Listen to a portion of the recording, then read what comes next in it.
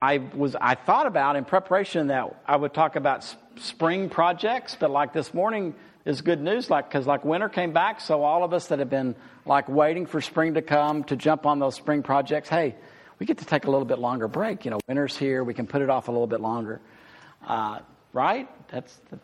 Maybe. Well, with all of our projects, regardless of what you're doing, there's always going to be a beginning, then there's going to be progress, and then there's going to be completion. Yesterday, several of us were out with the Holtz family, and they have begun a project. They have begun to build a log home. When did you begin that?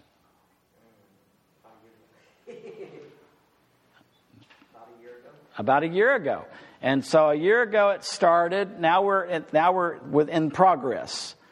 And that progress, like the kingdom, is a slow coming deal. So yesterday I think we got 7 logs up and we burned up 2 drills. So, but it's progress. The progress was made. We don't know when completion is happening, right? I mean, we don't know. We're not even thinking about it. We just don't know. But there's a beginning, there's progress, there's completion.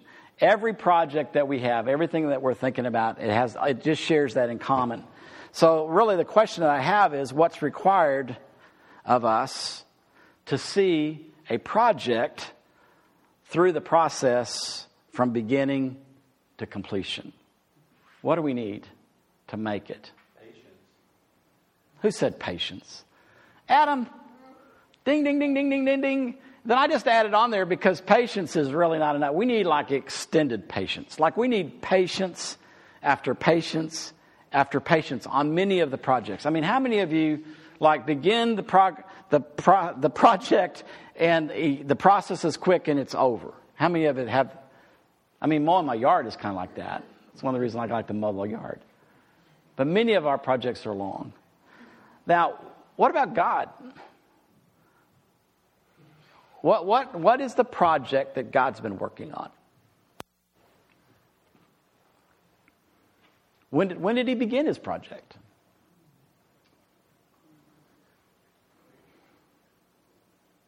What's he working on? He's working on us. But what about us? What's he trying to do?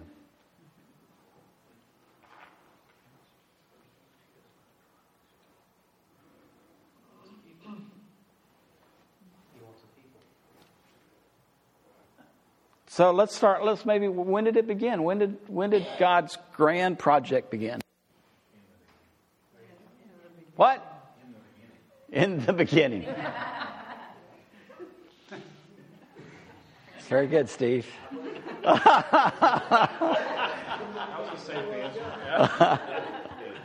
In the beginning. Yes, it did. In the beginning. And he rested. Because part of in the beginning, that project was complete. What was complete? Creation. He rested, created, rested. Then what happened?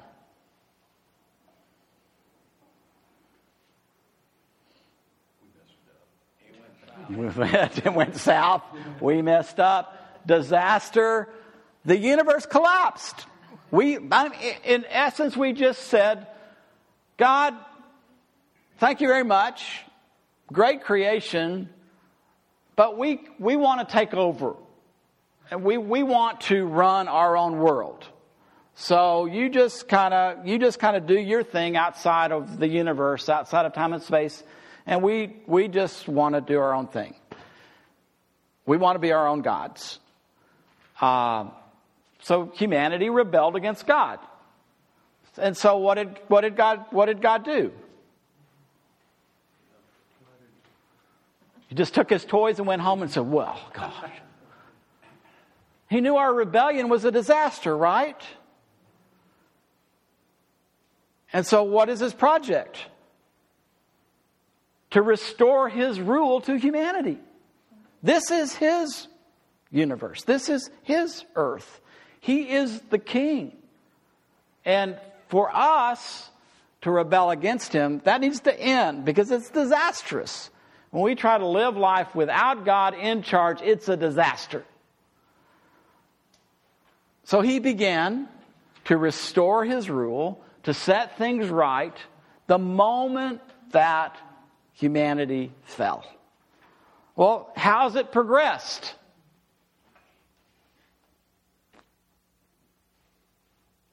It has progressed. But it's been a slow progress, right? When will it be complete? When Christ returns. Okay? When Jesus the King returns.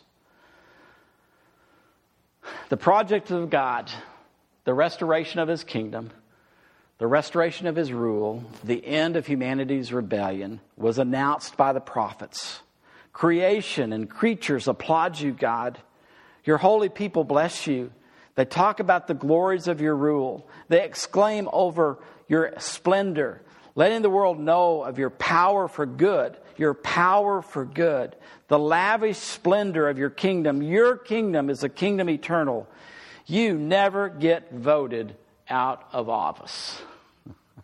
Once God establishes his rule, you don't vote him out. It was elaborated by the apocalyptic writings. Remember Daniel, to remember the dream that Daniel interpreted of the statue and the rock and all that. That's apocalyptic. Sudden changes, empires, the world being rearranged. Nebuchadnezzar was one of those emperors that realized, oh, I am an earthly king, but there's someone greater than me. There's a divine king. And so he said, his miracles are staggering. His wonders are surprising. His kingdom lasts and lasts. Babylon did not. His sovereign rule goes on forever. And what did Jesus teach? Strive first for the kingdom of God and his righteousness, and all these things will be given to you as well. So the kingdom of God, the rule of God restored to the earth, is the project that God's been working on. He continues to work on it. And through Jesus, it became more and more clear what he was doing. So Jesus, if you just look at his ministry, in the beginning of Jesus' ministry, Jesus began to proclaim. What did Jesus begin to proclaim? Repent, for the kingdom of heaven, the kingdom of God, is at hand. It's near. It's so near, matter of fact, you can enter the kingdom by following the King Jesus. How did it progress? Jesus went throughout Galilee, teaching in their synagogues, proclaiming the good news of the kingdom, and curing every disease, every sickness among the people. When Jesus did something of a miracle throughout his life and ministry, he was always demonstrating the restoration of the rule of God on the earth. When God is in charge on the earth, this is what happens to sickness. When God is it's in charge on the earth, this is what happens to demons that demonize people. When God is in charge on the earth, this is what happens in taking care of the poor. This is what happens on the earth when God's in charge with justice. You just keep going. Jesus is demonstrating throughout his life and ministry, this is what the kingdom of God looks like. And then we're left with completion. Because Jesus, again, inaugurated that kingdom in a clearer way than had ever been made clear. Because it's not something that wasn't happening in the Old Testament, but it really becomes clear in Jesus. So what about completion? And that brings us to Jesus and the Passover meal. When it was time, Jesus sat down, and all the apostles with him, and Jesus said, You've no idea how much I've looked forward to eating this Passover meal with you before I enter my time of suffering. It's the last Passover meal I'll eat until we all eat it together in the kingdom of God. Taking the cup, he blessed it. And then said, take this, pass it among you. As for me, I'll not drink wine again until the kingdom of God arrives. So as Jesus institutes the Lord's table, it's within the Passover meal, but he's also telling us the completion of the kingdom of God is not now at the time of my suffering, it's a time later. And it's kind of incredible to think that God, he's been working over, he works in the past with this Passover meal. He works in the present in Jesus' day with his suffering. And then he's pointing toward the future, the completion of the kingdom. Jesus is telling us several things in those words. One, the Old Testament Passover was a type. It was a shadow of a New Testament reality. The Old Testament type of Passover will find its fulfillment in a future antitype. So what happens in the heavenlies with Jesus when the kingdom of God is complete is foreshadowed throughout history through the Passover. Until the kingdom of God appears completely, like Jesus he's fasting from wine. He wants us to celebrate this table to remember, but he's not partaking of an element because he's waiting for the day when the kingdom is complete and we'll share in the meal together. We're waiting. We're waiting for the kingdom of God to appear in its fullness. The kingdom has arrived. We have seen the kingdom in some ways, but we have not yet seen the kingdom complete. It's begun. We see progress as we prayed this morning. Let your kingdom be established. That I hope is a daily prayer of ours. I want you to rule in my life today. I want you to rule in my home today. I want you to rule where I work today. I want you to rule in my relationships today. I want you to rule in the classroom. Everywhere we go, I want that to be our prayer. Establish your rule here on the earth. We have the opportunity to do that. And we're saying in that, let your kingdom influence us. Influence us in our day-to-day living as we wait for your kingdom to come in its completion. Influence us with your rule. We want you to be in charge. Direct us. Show us what's best. Let us live life at its fullest because you're our God, you're our King. And then as Hebrews says, as we move along in this progress towards the completion of his kingdom, we get a taste. We taste of the powers of the age to come. That age to come is the kingdom of God.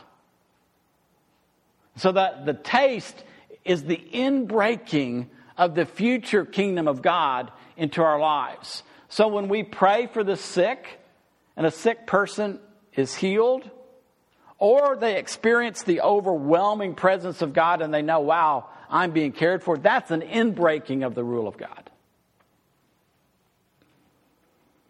When we discern that demons are still active, demons still torment people, and we pray in Jesus' name for people to be free from the influence of the kingdom of darkness, and people are set free, that's an inbreaking of the future kingdom of God into our day.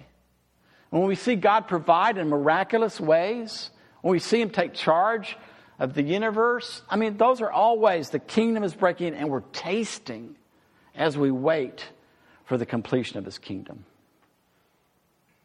Now, as we do that,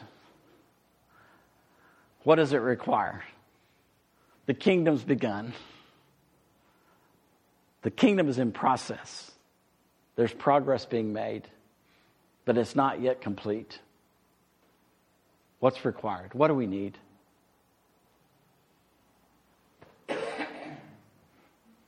Say it out loud, Sylvia. Patience. Extended. We need extended patience.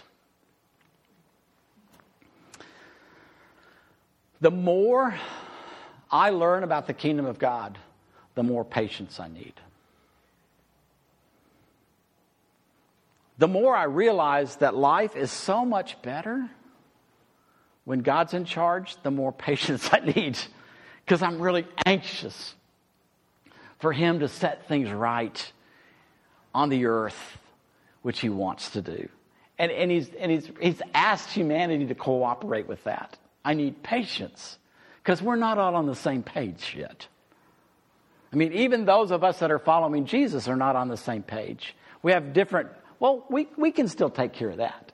And He's saying, no, you can't take care of that. I want to take care of that through you. So it really takes patience as we wait for the day of completion. I know it's coming. It's coming. I don't know when it's coming, but it's coming. Give me a taste, Lord. Give me a taste of your rule. And it's complete. Just give me a taste. Sustain me. So we need that patience. And so that's why we're coming to the table today.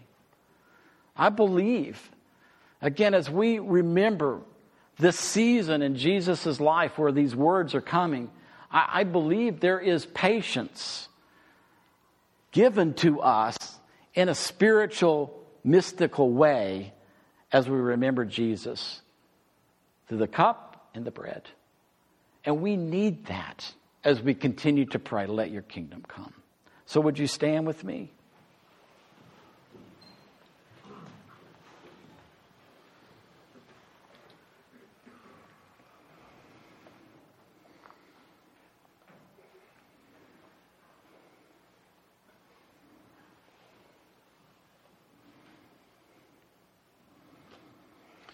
As we go through the liturgy together, just a reminder, in the dark print is for us as a community to say together.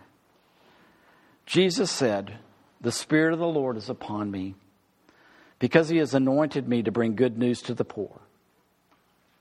Open our ears to hear your word. Jesus said, "He has sent me to proclaim release to the captives and recovery of sight to the blind."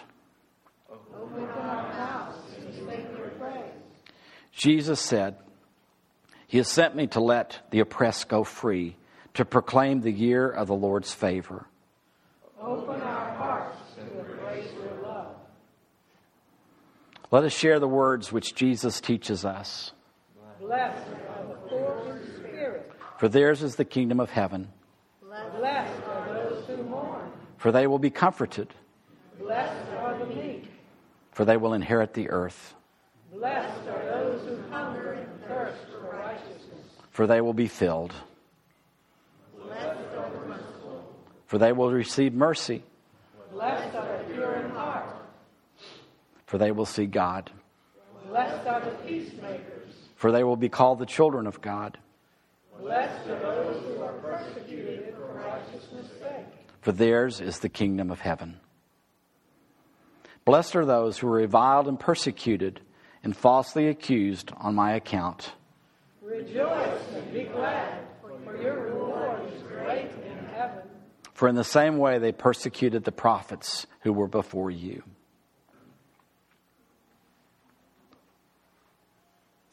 Jesus says, when the Son of Man comes in His glory and all the angels with Him, then He will sit on the throne of His glory. All the nations will be gathered before Him, and He will separate people one from another, as a shepherd separates the sheep from the goats. And He will put the sheep at His right hand, and the goats at the left. Then the King will say to those on His right hand, "Come, you are blessed by my Father. Inherit the kingdom prepared for you from the foundation of the world. For I was hungry, and you gave me food. I was thirsty, and you gave me something to drink. I was a stranger, and you welcomed me. I was naked, and you gave me clothing. I was sick, and you took care of me. I was in prison, and you visited me." Lord, when was it we saw you hungry and gave you food, or thirsty and gave you something to drink? And when was it that we saw you a stranger and welcomed you, or naked and gave you clothing? And when was it we saw you sick or in prison and visited you? Jesus says, truly I say, just as you did to one of the least of these sisters and brothers of mine, you did it to me. And just as you did not do it to one of the least of these sisters and brothers of mine, you did not do it to me.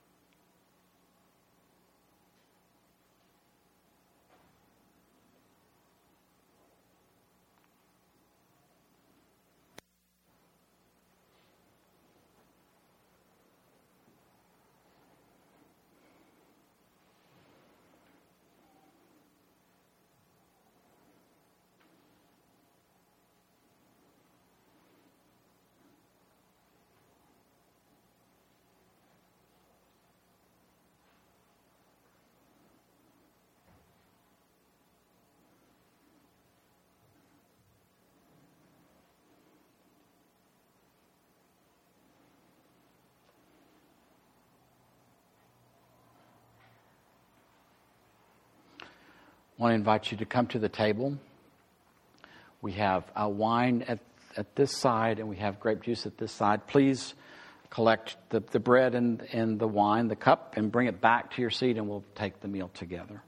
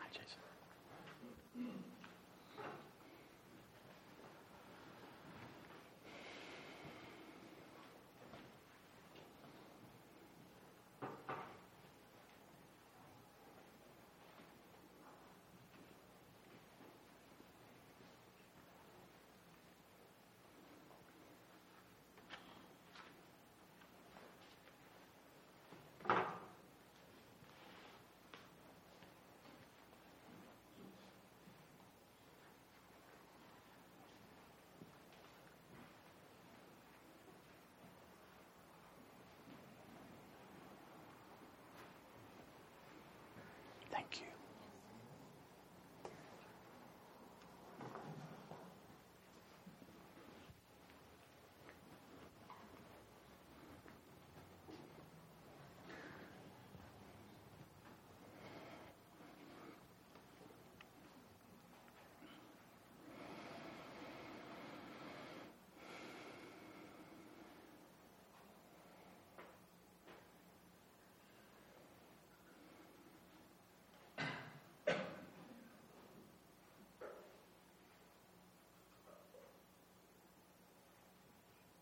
Let's stand together.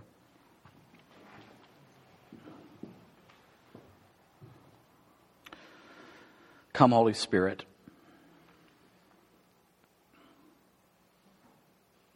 That these gifts of bread and wine may be for us the body and blood of Christ. Unite us with him forever and bring us with the whole creation into your eternal life. While they were eating, Jesus took a loaf of bread, and after blessing it, he broke it, gave it to his disciples, and he said, "Take, eat, this is my body."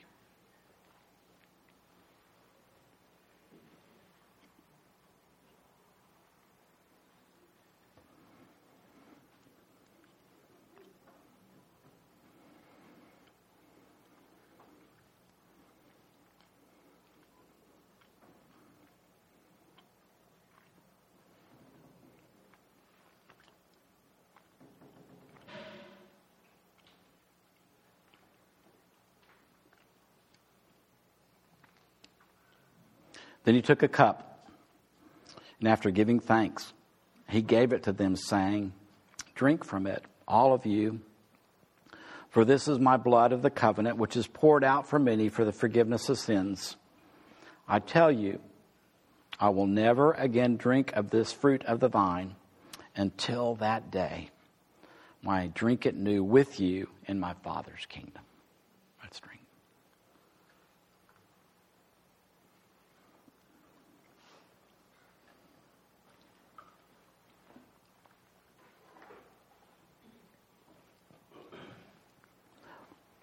Holy Spirit, we ask that in this remembrance,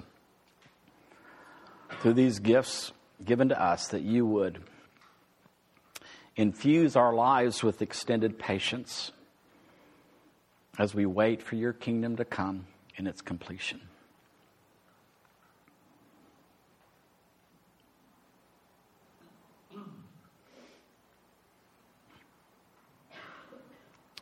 Together, let's celebrate. We thank you, Heavenly Father, that you have delivered us from the dominion of sin and darkness. You brought us into the kingdom of your Son, and we pray that by his death, He has recalled us to life. so by his love, you may raise up to eternal joys, who lives and reigns with you in the unity of the Holy Spirit, one God, now and forever. Amen. Thank you very much.